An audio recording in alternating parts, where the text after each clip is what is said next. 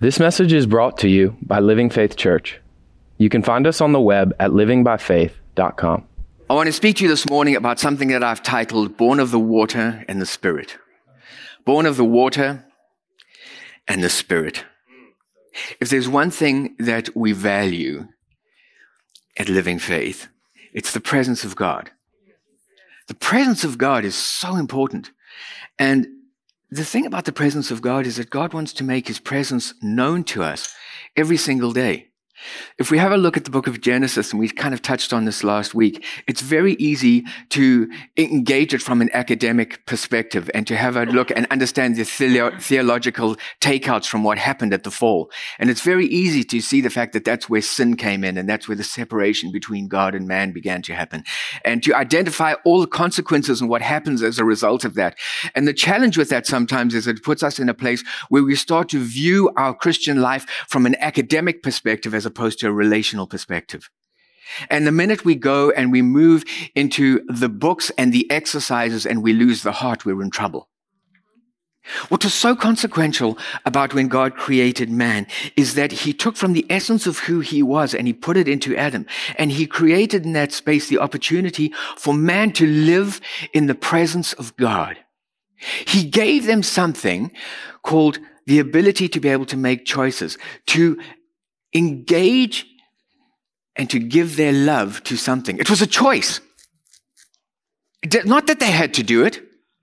But the thing is, when man lived in that space where he said, you know what, I live in response to a being that is good and that is loving, that everything wonderful comes from. What ends up happening is man in that context began to sit and say, I'm going to give you my love. When we say I'm giving you my love, we spoke last week about love is consequential, and it actually has an entity called my belief. What I'm saying is I'm going to entrust to you my belief and allow you to give definition to that. In that space, when we say, I love you, what we're saying is, I recognize the value of what you are, and my intention is to relate to you. And in living from relating to you, we form something called a bond, called relationship. It's something that God said, be faithful to it. And in that space, I will bless you. Because as you live from relating to me, you're going to discover who you are, and you're going to discover possibilities, and you're going to walk into realms of experiences that you're never going to have outside of who I am. And that relationship was good, and that relationship was healthy, and that relationship was prosperous, and that relationship was built on life everlasting. Life everlasting is life that never stops giving. Every time they turned around, they were experiencing a new dimension of who life was. And every time they experienced the dimension of who life was, they were experiencing an aspect of who God was.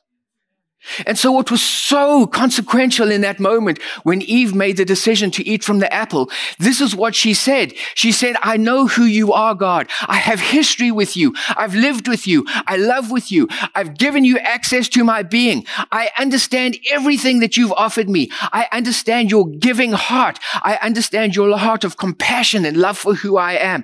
And despite knowing who you are, I'm going to make a choice to give my heart to something else. That's what broke God's heart, because it was unrequited love.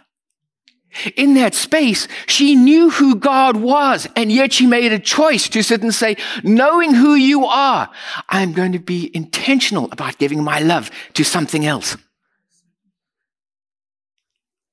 That was the most consequential thing that happened in the garden. Man broke God's heart.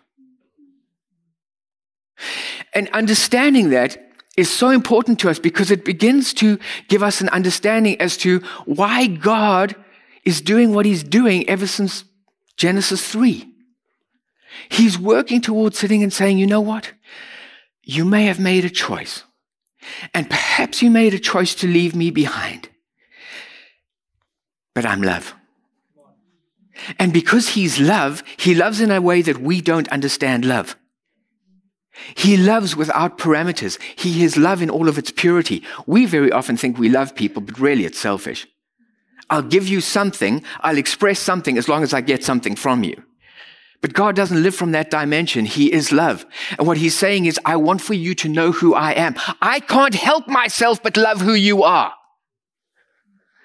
And he's looking for opportunities to express that love to us. So life since that point of view, since that time, has become about who is going to capture our love and win our heart. Satan or God? If you take everything that happens in your daily life and you sift it down to the bare essentials, that's what it comes to. You see, there are two natures that are at play. Righteousness, life, love, and sin and death. And every choice that we make is coming from one of those two dimensions. Every day when I sit and I make a choice that I'm going to behave this way, where have you put yourself? Have you sit and said, God, you know what? I'm encamped in this camp. I want to be an extension of you. I want to know you in this way.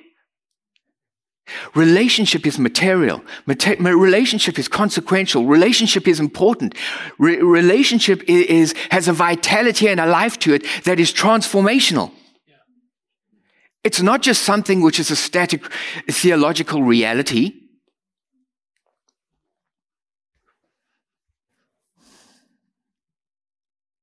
The battle for our heart. That's really what it's all about. So we start to have a look at this, and when we talk about things like heart and love, why does God focus on those things? Why doesn't God just sit and say, you know what, you're all nice people, just kind of live your life well?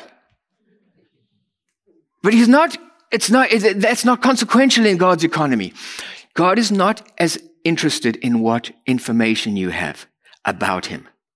He is looking for you to be born of him. He is looking for sons. Sons is something which is born of God. You're not a son just because I have a relationship there. What is born of him, unless you get born of the water and born of the Spirit. God's interested in the nature that defines us. And so when you talk about things like love and heart, they become consequential because love becomes a demonstration of my choice to be intimate with something. Love is a choice that I have to make where I sit and say, I see the value in that. I'm prepared to invest my trust in that.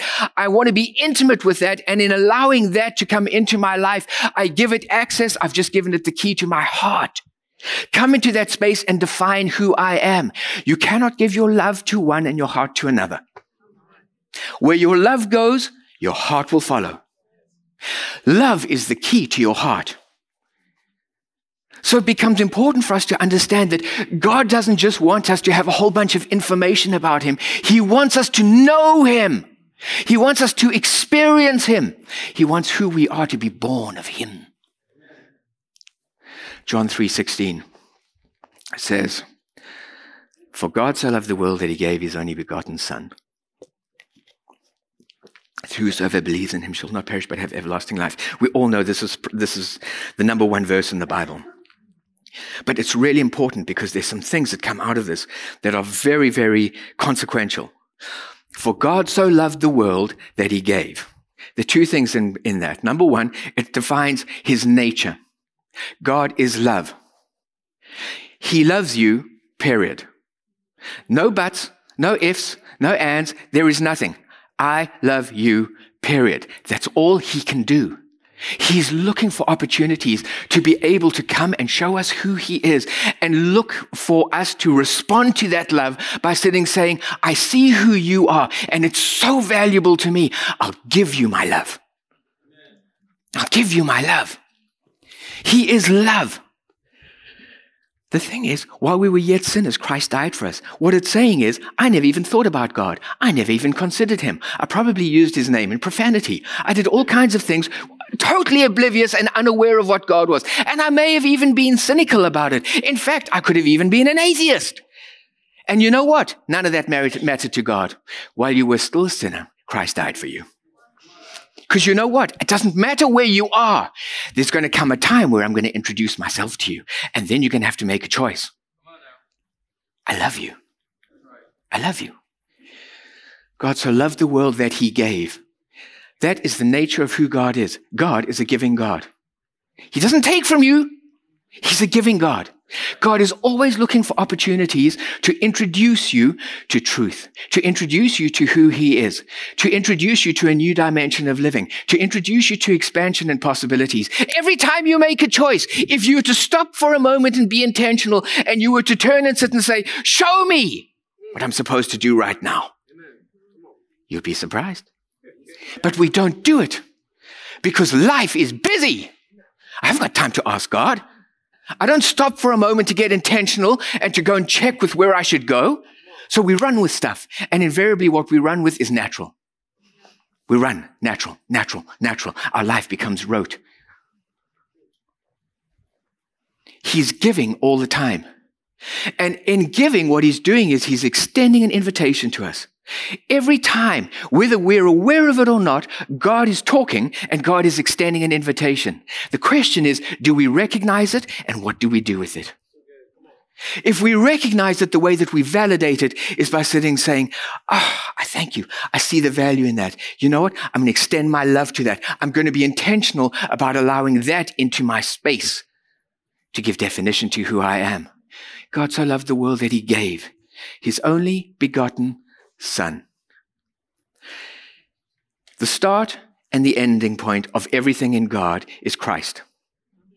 Everything is going to be in Christ. It doesn't happen outside of Christ. The reason that Christ came was because in the Old Testament, God didn't have access to our heart. I want your love and I want your heart. The reason that Christ came was because he said, you know what? I want to get back to the essence of your being.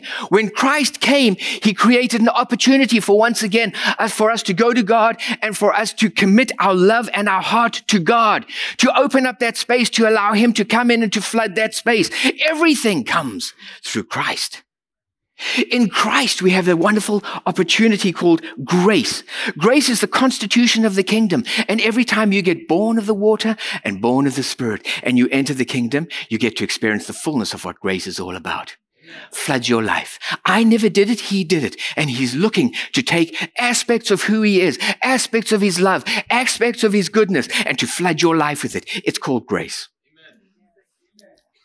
That whosoever believeth, here's your part. Whosoever believeth. Believe is the word belief. It's to be in love with. What he's saying is, do you make a choice in this space to fall in love with me? Will you give me your love? And how you give him your love that's intentional is to sit and say, because I trust you, I'm going to take that aspect of my life and I'm going to submit it to you. I'm going to hand it over to you and I'm going to allow you to come into that space and give definition to my belief. I can't remember this, so I have to go and pull it up and tell you. But I do want to touch on it because it is important. So, definition, when you talk about defining something, to define something is to describe the nature, the scope, the meaning, the boundaries, and the limits of something. When you give your belief to God and you sit and say, I want for you to define it, what you're saying is the scope, the limits, the nature, the potential, the possibilities of this thing. I'm surrendering to you and I'm allowing you to come in and define it. But you don't have to give it to God. You're going to have a choice. But the same principle applies whatever you allow access into that space. They have the prerogative of defining my belief. The way that I marry myself to God's opportunity that he extends to me is to be intentional about sitting saying, I'm going to give you my love.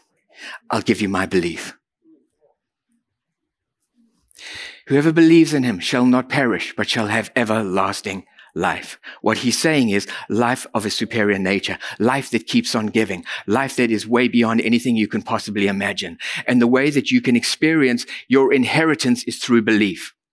It's all about Christ and me. And it's in that space, he is forever giving. He is forever loving because that's who he is. It's what emanates from him. The question is, how are you going to respond to it? How are you going to react to it? Do you sit and say, I'm going to live in unrequited love? Thank you so much. I appreciate who you are, but I'm going to go a different way.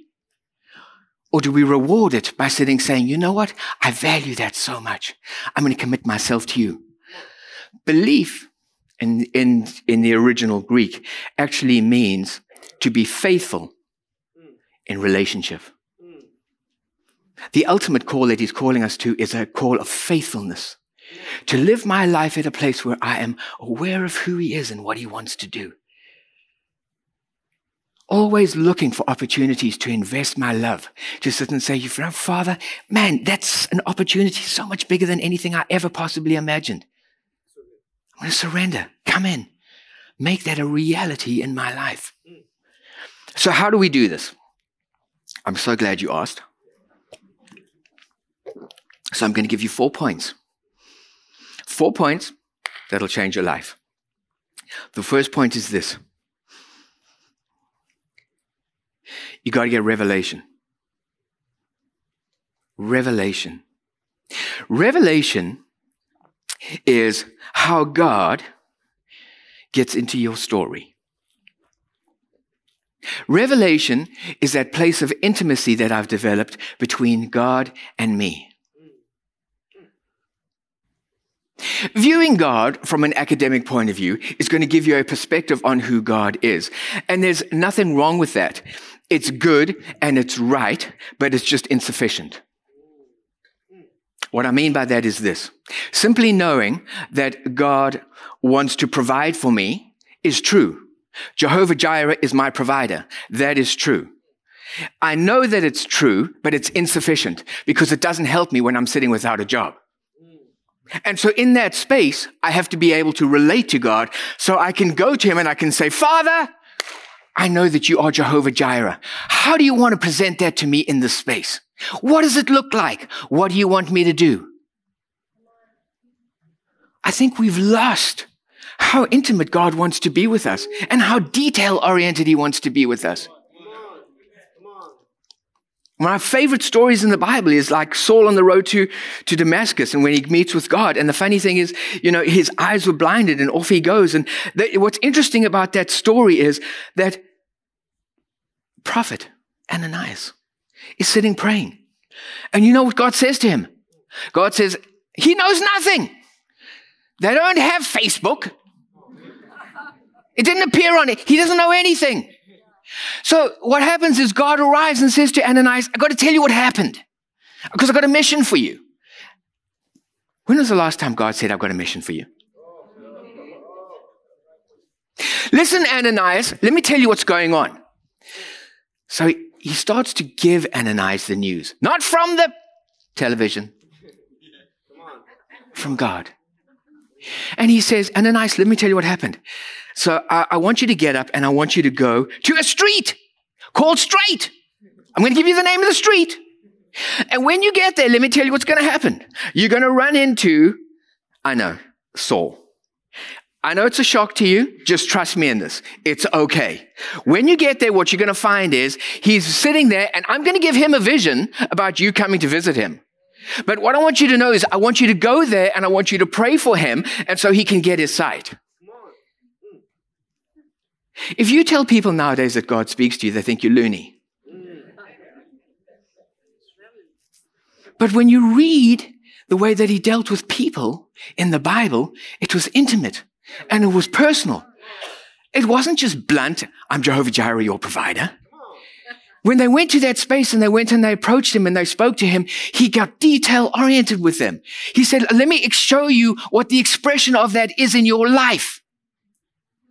Okay, Abraham, I'll tell you what I'm going to do. I'm going to make you a father of many nations. That's how the expression of goodness is going to come out in your life. But I'll tell you what I need you to do. Pack your stuff and come with me. He told him something. The problem with it is when we don't have relationship with God and we don't get revelation, we move into presumption.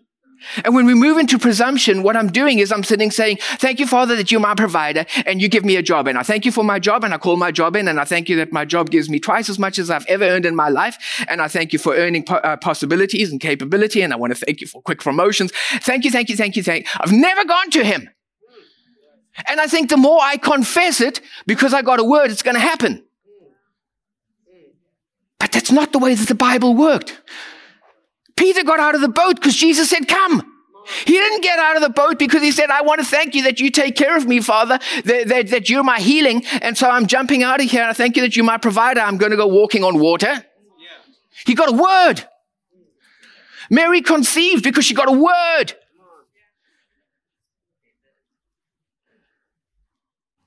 Will you heal my servant? Give me a word. I can't walk off in presumption and tell God what he's going to do. It comes from relationship. Revelation. Going to him in that space and sitting saying, speak to me, Father. This is what's going on in the situation right now. I'm being intentional about coming to you because I want to hear your voice. I want to hear your word. Speak to me about what it is that you want me to do. Revelation is that place of intimacy. And when he gives you something, the wonderful thing about it is when he takes an aspect of who he is, a promise of who he is, a truth, and he gives that to you, when you take possession of it, revelation becomes faith. It's the same thing. It's just who owns it. Let me give you an example. I said to Vivian, I'm coming to collect you. I'm coming to pick you up at 2:30 today. I'm coming to pick you up at 2:30 today after school. I've just revealed something to her, which is of me. The revelation was this. I am coming to pick you up. That's a revelation. Something of me, I'm imparting to you. She picked up. Dad is coming to pick me up at 2:00. She takes possession of it. It's her faith. Suddenly, why? Because it instills a confidence in her, in what God, in her life, God, what Dad has said to me.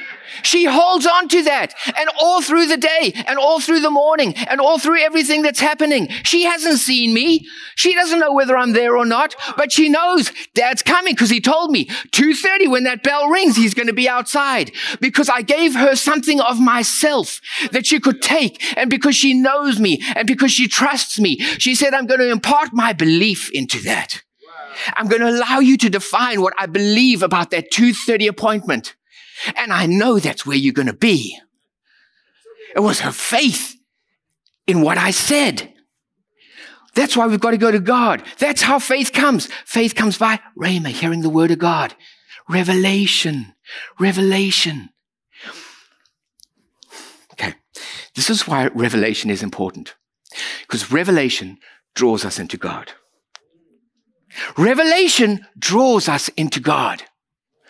What I mean by that is this. When Dad comes and he says, I'm coming to pick you up at 2:30, I've just had an encounter with Dad. He told me something. I had an encounter. I got something from God, which is personal, which is for me. But an encounter with God is always designed to end up as an experience. I don't just sit and live. Thank you, Jesus. You're coming to Dad, you're coming to pick me up. What? She's living in anticipation because at 2:30, I'm going outside because Dad's going to be there. The thing about it is everything that God gives you is an encounter with him. And the encounter with him is a seed that is designed to become an experience in your life. You may feel guilty and unworthy. You need an encounter with righteousness so that it can redefine who you are. It gives definition to things. It begins to change things. When I move into that space, what ends up happening is I allow who God is to give definition to who I am. Sorry, let me get rid of my notes here. You want to know how you experience God? That is how you experience God. You meet with him, you hear what he has to say, and you take that and you run with it. Gideon is out there threshing corn, hiding because he's going to get killed, and I'm terrified of the enemy. And what happens? God comes in and says, hey, mighty man of valor.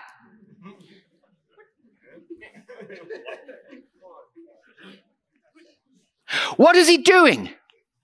God was coming into that space and saying, I understand what's going on here. Let me tell you what I see. Let me introduce what I look like in this situation with you. You know what valor means? It means somebody, I'll tell you exactly what it means. Hold on. I know it means passion, and it means, I've got to tell you because this is good. Hold on. See, my notes are all over the place. It's crazy. Strength, courage, and passion.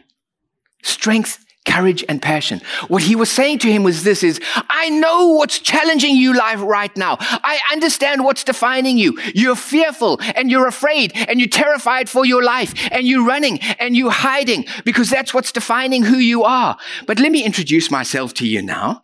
Here comes courage and strength and passion. What he was saying to him was this, you want to experience it? It's an invitation. I'm coming to pick you up at 2:30.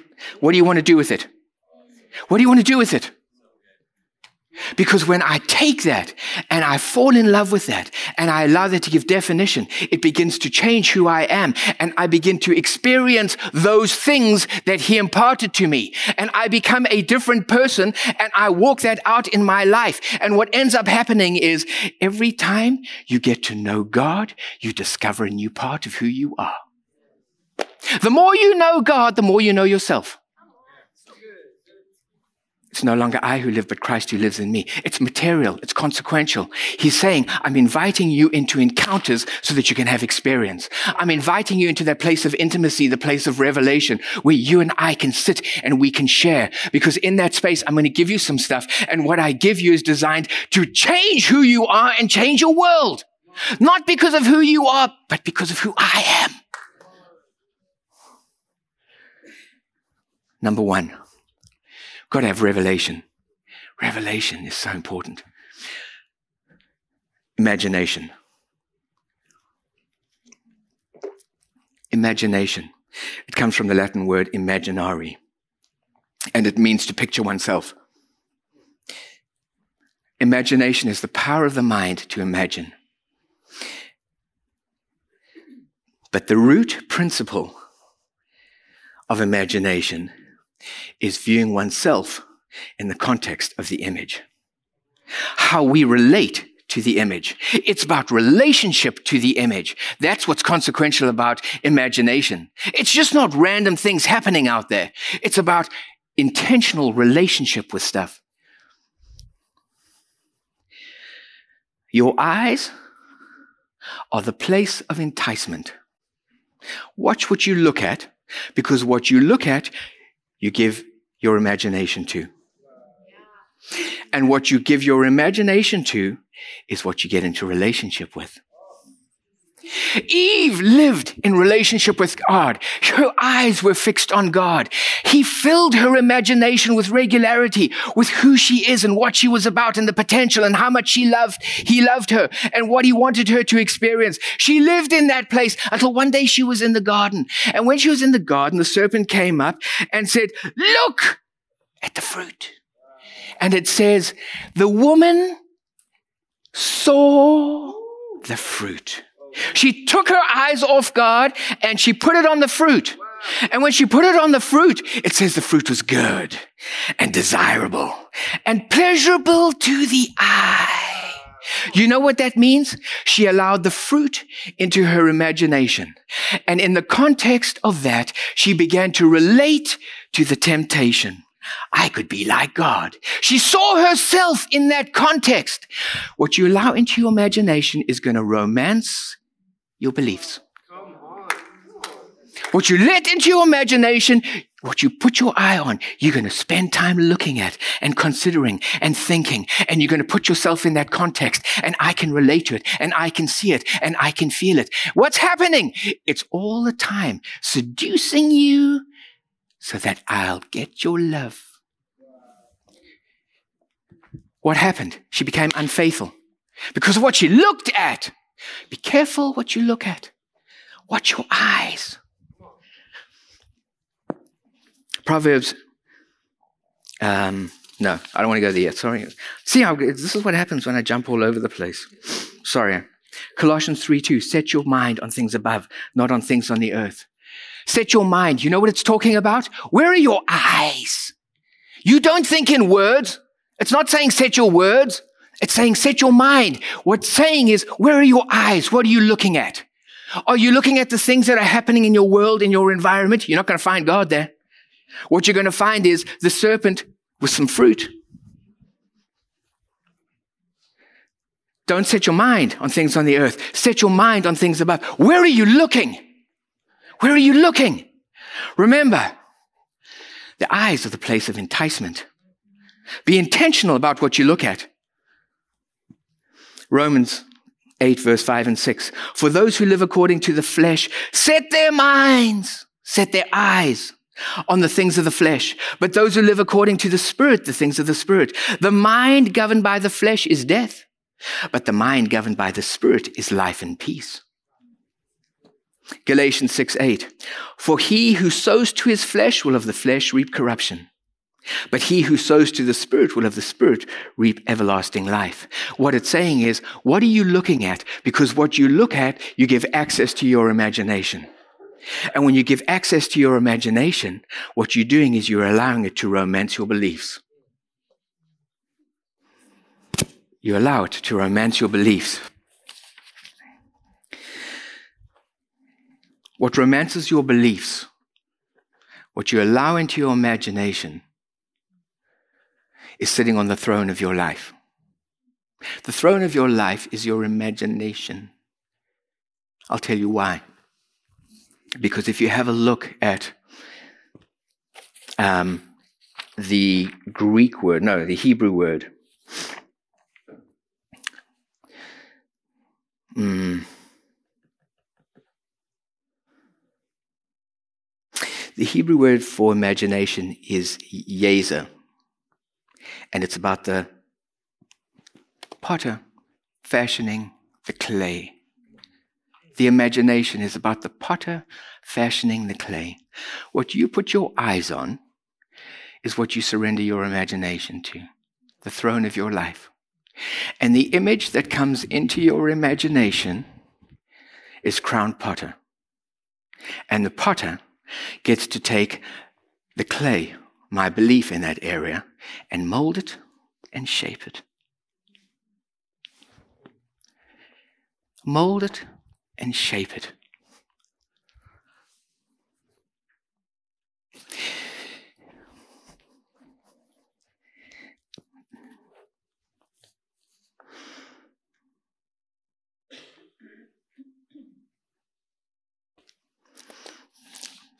I'm just trying to streamline this a little bit.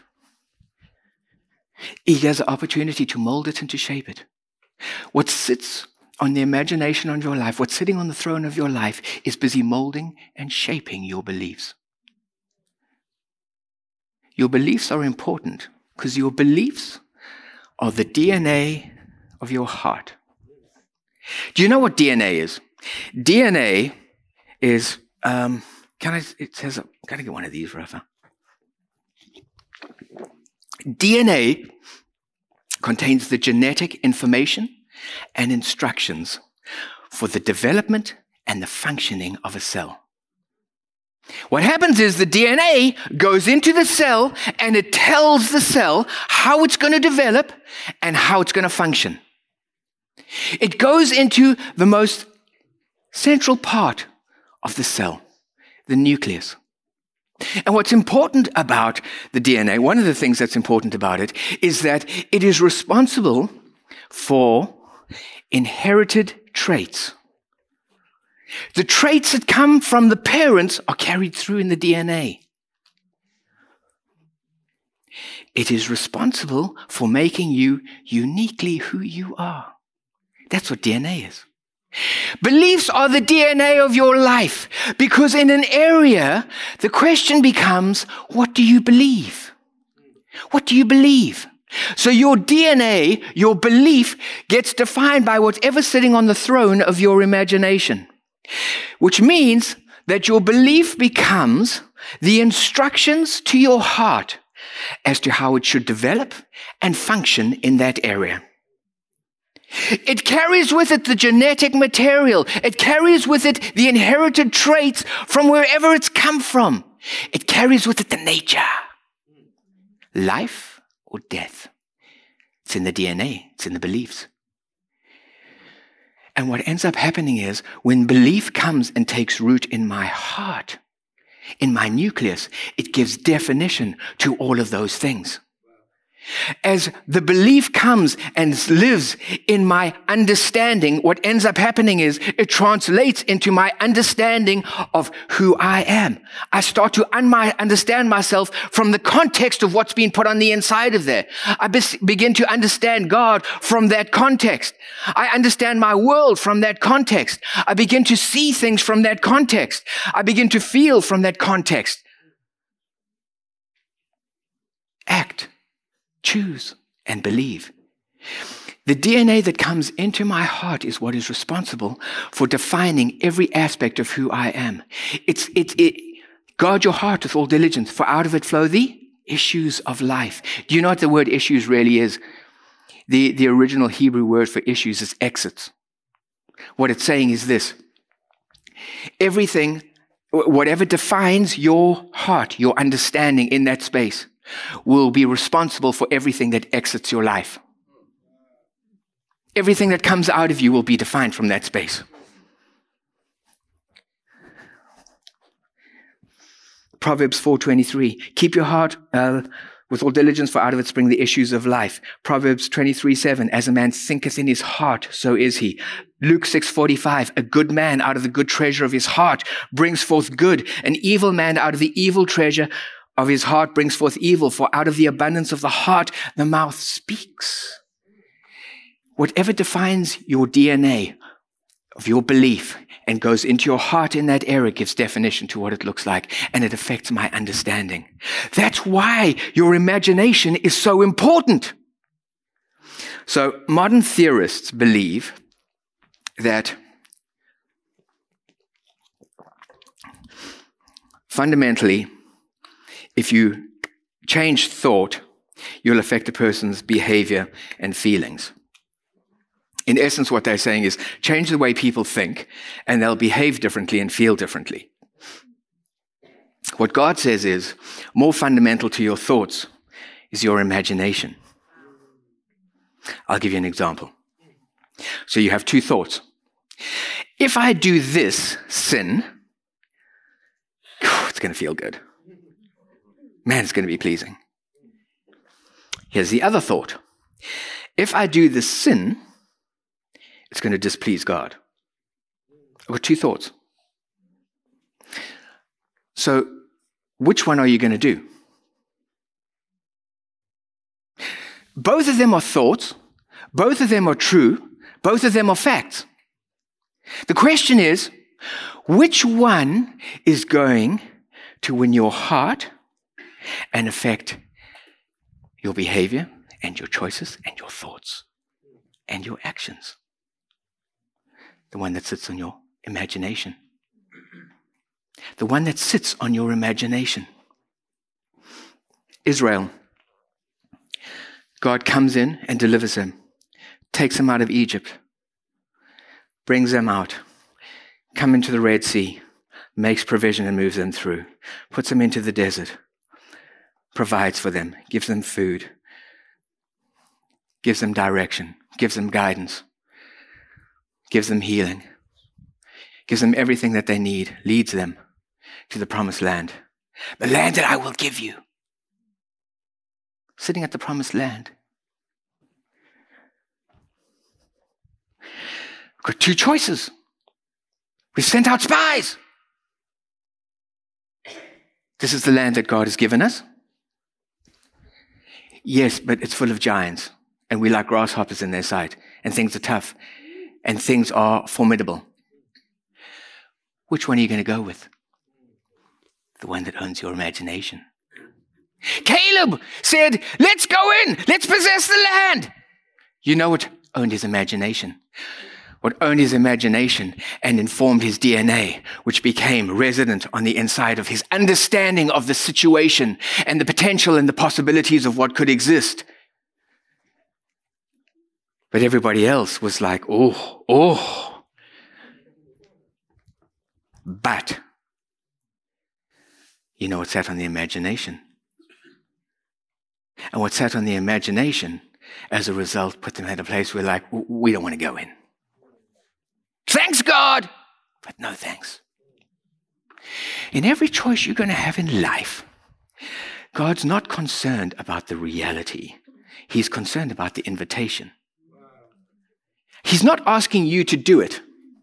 I'm not asking Vivian to get herself home. I'll come and get you. Do you trust me? He's not asking you to do anything. That's what's so important about the Christian walk. I can't make myself feel better about myself. I can't make myself feel more righteous. I can't feel less guilty than what I am. I can't do that. I've got to go to him. I've got to get something from him. I've got to get a word and allow the Spirit to do something on the inside of me that brings about change in who I am. But when I get a word from him, what he's saying is, take the word and do something with it. Don't take your eyes off what I tell you and look at the situation. Because when you look at the situation, you're going to let the situation come in. And all of a sudden, my word slips away because you allowed the reality of what's out there to come in and flood your imagination. And now all of a sudden, what's romancing your DNA, what's romancing your beliefs is what you've put inside of yourself. There is an intentionality to our relationship with God. We get to choose where we invest our love. But where we invest our love, we give access to our heart. We have incredible opportunities with what he's given us. He is so good. He is so good. So here's the paraphrased version for anybody who got here late. God loves you more than you will ever know. We will never be able to comprehend that because we don't have the capacity to understand love the way he does. He loves you more than you will ever understand. And he's inviting us to come to a place where we get to know him. And in that space, he wants for you to share. And he wants opportunity for himself to be able to take who he is, his plans, his purposes, his truth for your life, for you, and for everything else, and to share it with you. And what he's inviting us to do is to sit and say, I make a call today. I'm going to keep my eyes fixed on you.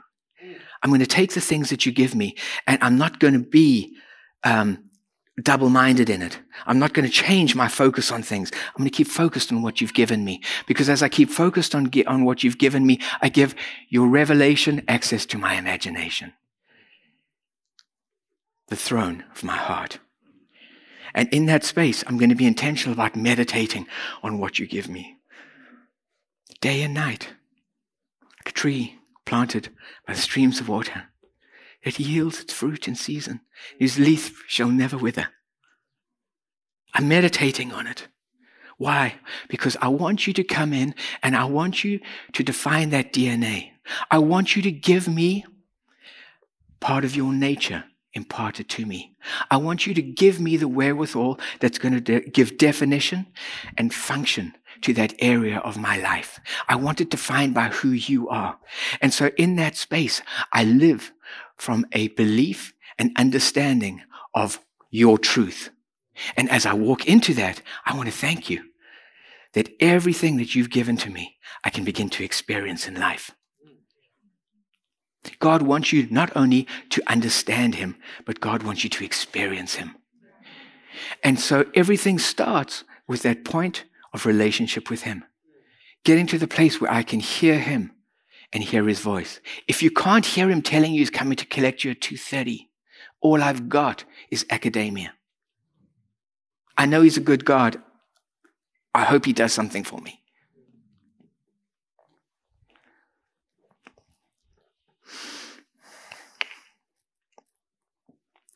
Father, I thank you for the goodness of your potential and your great, great love for us. I thank you that as we begin to explore you and discover who you are, I thank you that we really don't have a comprehension or a grid for how expansive you are. I want to thank you that no matter what happens, you're always fighting and clawing to meet us. You always do everything necessary to meet us in that space. I want to thank you that you're interested in sharing who you are with me. Giving a part of who you are to me so I can get to know you. And in that place, I begin to walk into who I am. I discovered something about myself I didn't know before.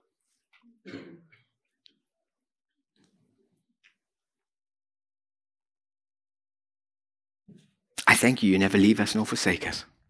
I thank you that you're always speaking. All we need to do is fine-tune ourselves. Be intentional about looking for your voice. I thank you, Father, for the raising up of a new generation of people. Not a religious people, not a functional people, but a relational people. A people who live from the heart of God. I thank you for the introduction of world changers. In Jesus' name, amen.